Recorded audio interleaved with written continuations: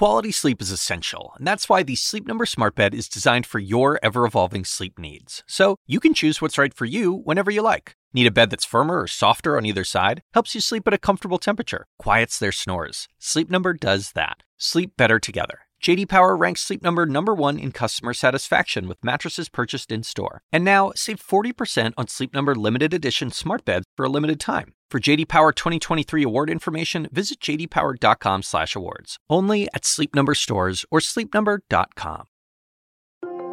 It's such a weird school year. It's such a strange school year. And people saw this coming, but they didn't really have a way of fixing it. And now we're seeing what that really looks like. And that really looks like a huge, huge, huge achievement gap based on where you come from, based on your income, based on your access to technology, based on race and other factors that we look at when we look at how schools are unequal in this country. That's CNN correspondent Evan McMorris Santoro, who's been covering education. And of course, he's right. It's been a strange school year for sure. In fact, that's probably an understatement. Even before school started, we parents, doctors, and educators alike all braced for chaos and expected the worst. That was even after so many schools struggled in the spring. When the coronavirus sent most of the country into disarray, there were so many unknowns. We didn't know if schools should be completely virtual or in person, or if we could somehow do both in a hybrid model. We didn't know if schools would become hotspots for outbreaks. We didn't know if our children could actually do well online. Well, now that the fall semester is almost over, I wanted to check back in with Evan to see how schools, parents, and students are navigating education in the midst of this pandemic. I'm Dr. Sanjay Gupta, CNN's chief medical correspondent, and this is Coronavirus, Fact versus Fiction.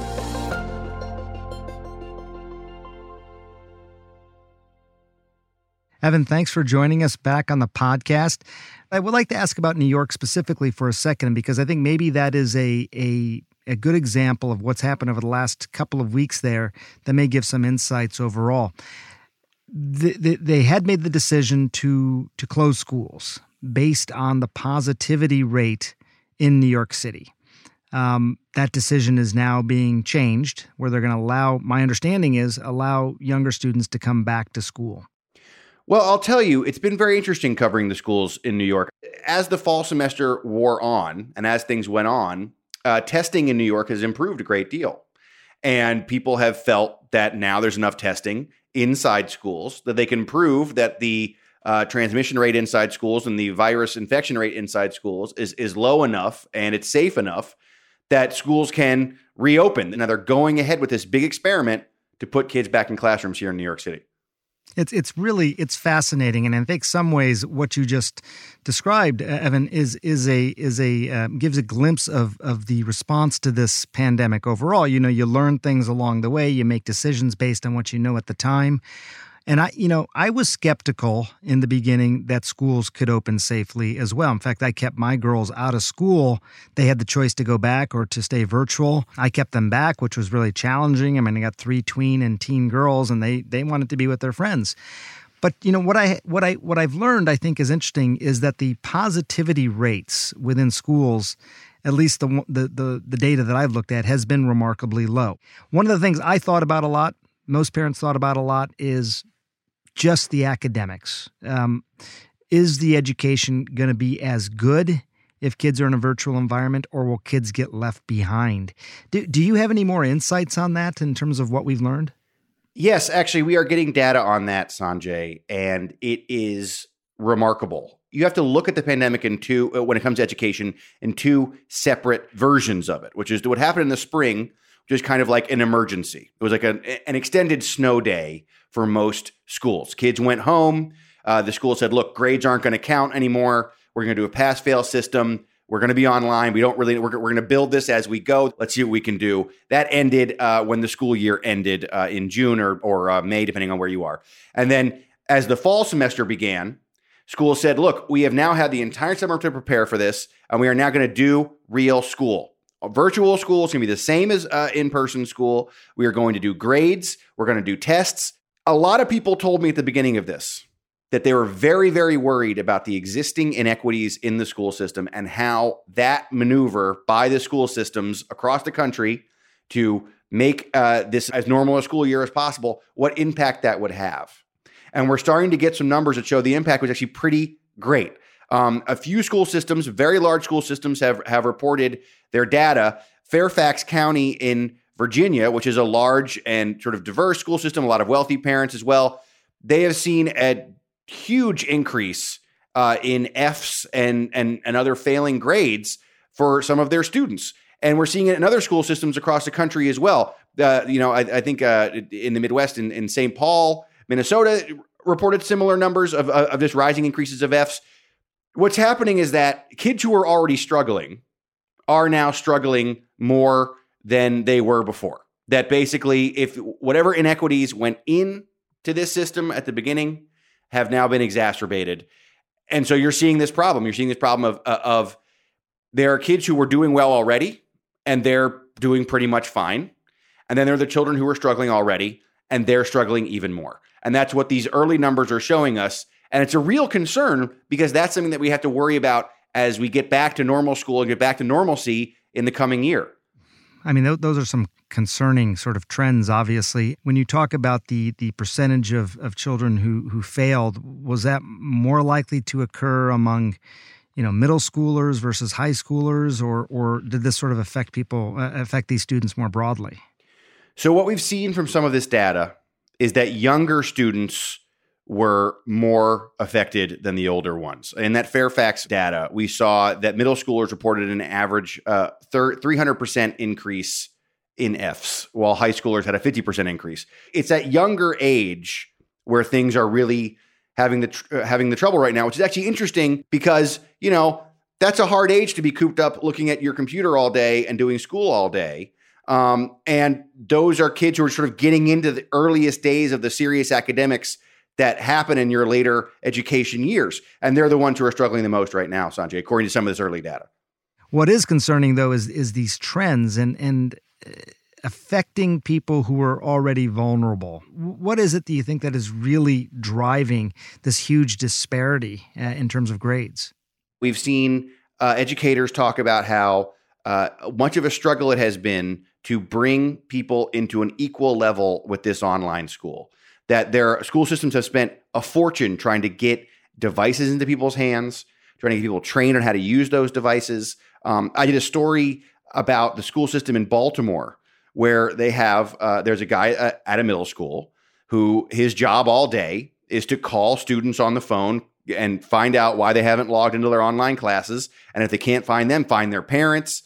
The amount of effort that's gone into making this happen. And what's happening is that people just don't know how to do this. That once they start doing this, people start doing a little bit, then maybe I can't log into this class for today. I can't figure it out today. I can't get the link to work today. Then that day is gone.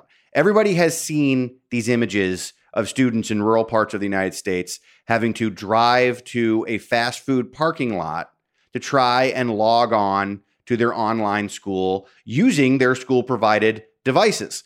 That's because internet access isn't that common as people think it is. There are plenty of parts of the country that don't even have it, and that includes in big urban areas like where I am in New York City. People just don't have access to the internet. I had a teacher tell me, at a community college, that many of her students filed their term papers to her on their iPhones because they didn't have access to a computer. They didn't have access to the online, to a broadband connection. So they would use they would tap out a term paper on a phone and send it in that way. So that's one barrier.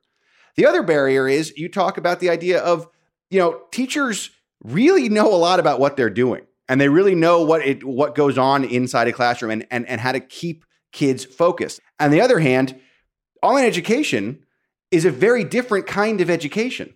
And the educators in America, the ones that have been trained and are really serious about their jobs, most of them, they are classroom education experts. And when you put them in this new environment of trying to do online school, you're not really playing to their strengths. How would you say teachers are doing overall? Teachers are overwhelmed and exhausted. I mean, if you think about the people who are on the front lines of this, the people we have told that, look, you're in charge of returning this country to as much normalcy as possible. I want my student to have the same education that he or she had before this pandemic. I want it to be a normal thing. I want my kids' social life back. I want my kids' understanding of the world and being connected to it back. All of that stuff goes through the teacher. A lot of families drop their students off at school and they ask their teachers to handle about 12 different hats throughout the day, right? They're going to be the social worker. They're going to be the educator. Well, now there's also all the sort of mental health aspects of what is going on with being cooped up in your house. Teachers have had to figure out how to interact with kids and make sure they're okay before they can even start to educate them.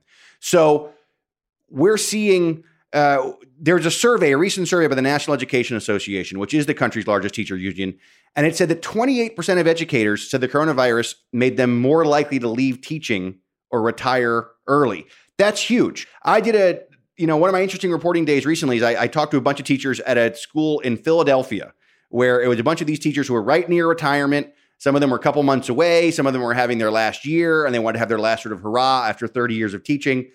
And the rigors and the difficulty of doing this had just pushed them out. They had left maybe before they got their full pension, or they didn't get that final year. They just said, look, this is too hard. I can't do this. I have to leave. And that's a story that we're seeing across the country. And that's a very concerning story. I mean, this is the kind of thing we need these people to be happy. We need these people to be ready. We need them to be fired up, and we need them to be, rested. And right now they're not. And so that's another thing that parents need to think about. And I think that everybody who is concerned about schools need to think about. Support a teacher, make a teacher feel good. Do something for a teacher these days. They really need the help right now. Yeah, I mean, like you said, even before this pandemic, there was a lack of appropriate appreciation, I think, for all that our teachers do. And now think about all the things that they've been asked to do in addition to what was previously normal. Do you get the sense, talking to these teachers, interviewing them, that they think that this year, has just been a tough one, but next year will be better because the vaccines are coming and all these things? Or do you get the sense that they feel like something has fundamentally changed that's going to last a lot longer? Every school year, teachers come to school preparing to deal with what they call the summer slide, right? Some of the stuff that you learned last year that you've lost because you were hanging out all summer and not, doing classwork. Well, the summer slide is now a very long slide, almost a year-long slide, perhaps, for some students, and if not more than that. So that obviously is going to take some time to build back up. Teachers are very nervous and concerned about how to build that back, but they are optimistic about the future. A lot of them are worried about the future of budget cuts and just about things like the vaccine coming out and, when will it be out and how will that roll out? But they feel like once you get them back in the classroom and get their students back in the classroom, they know what to do once you do that. They're excited for the opportunity to get back to what they like to do, which is teach kids in a classroom and turn those kids back on to education. And that's what they think that they're going to be able to do once they get their chance to do it. That was my conversation with Evan McMorris Santoro, who's been covering education for CNN since this pandemic began. Like I said, when the school year started, I was skeptical that it could work and be safe. After all, little kids typically transmit respiratory viruses very early. I remember when my kids were young, if somebody came home with a cold, it was pretty much guaranteed everyone in the house was going to get it. I was worried that the same thing would happen with this coronavirus. Now, while things aren't perfect now, I am amazed at what teachers and educators are trying to do under these tough circumstances. I'm also amazed by the kids, in whatever circumstances they're in, trying their best to show up for school. This year's been a tough one, no matter how you look at it, but there's also an end in sight now. My hope is that when things do begin to look more normal, that we don't leave anyone behind. That's something I hope you took away from today's podcast. If you have questions, please record them as a voice memo and email them to asksanjay@cnn.com. We might even include them on the next podcast. We'll be back tomorrow. Thanks for listening.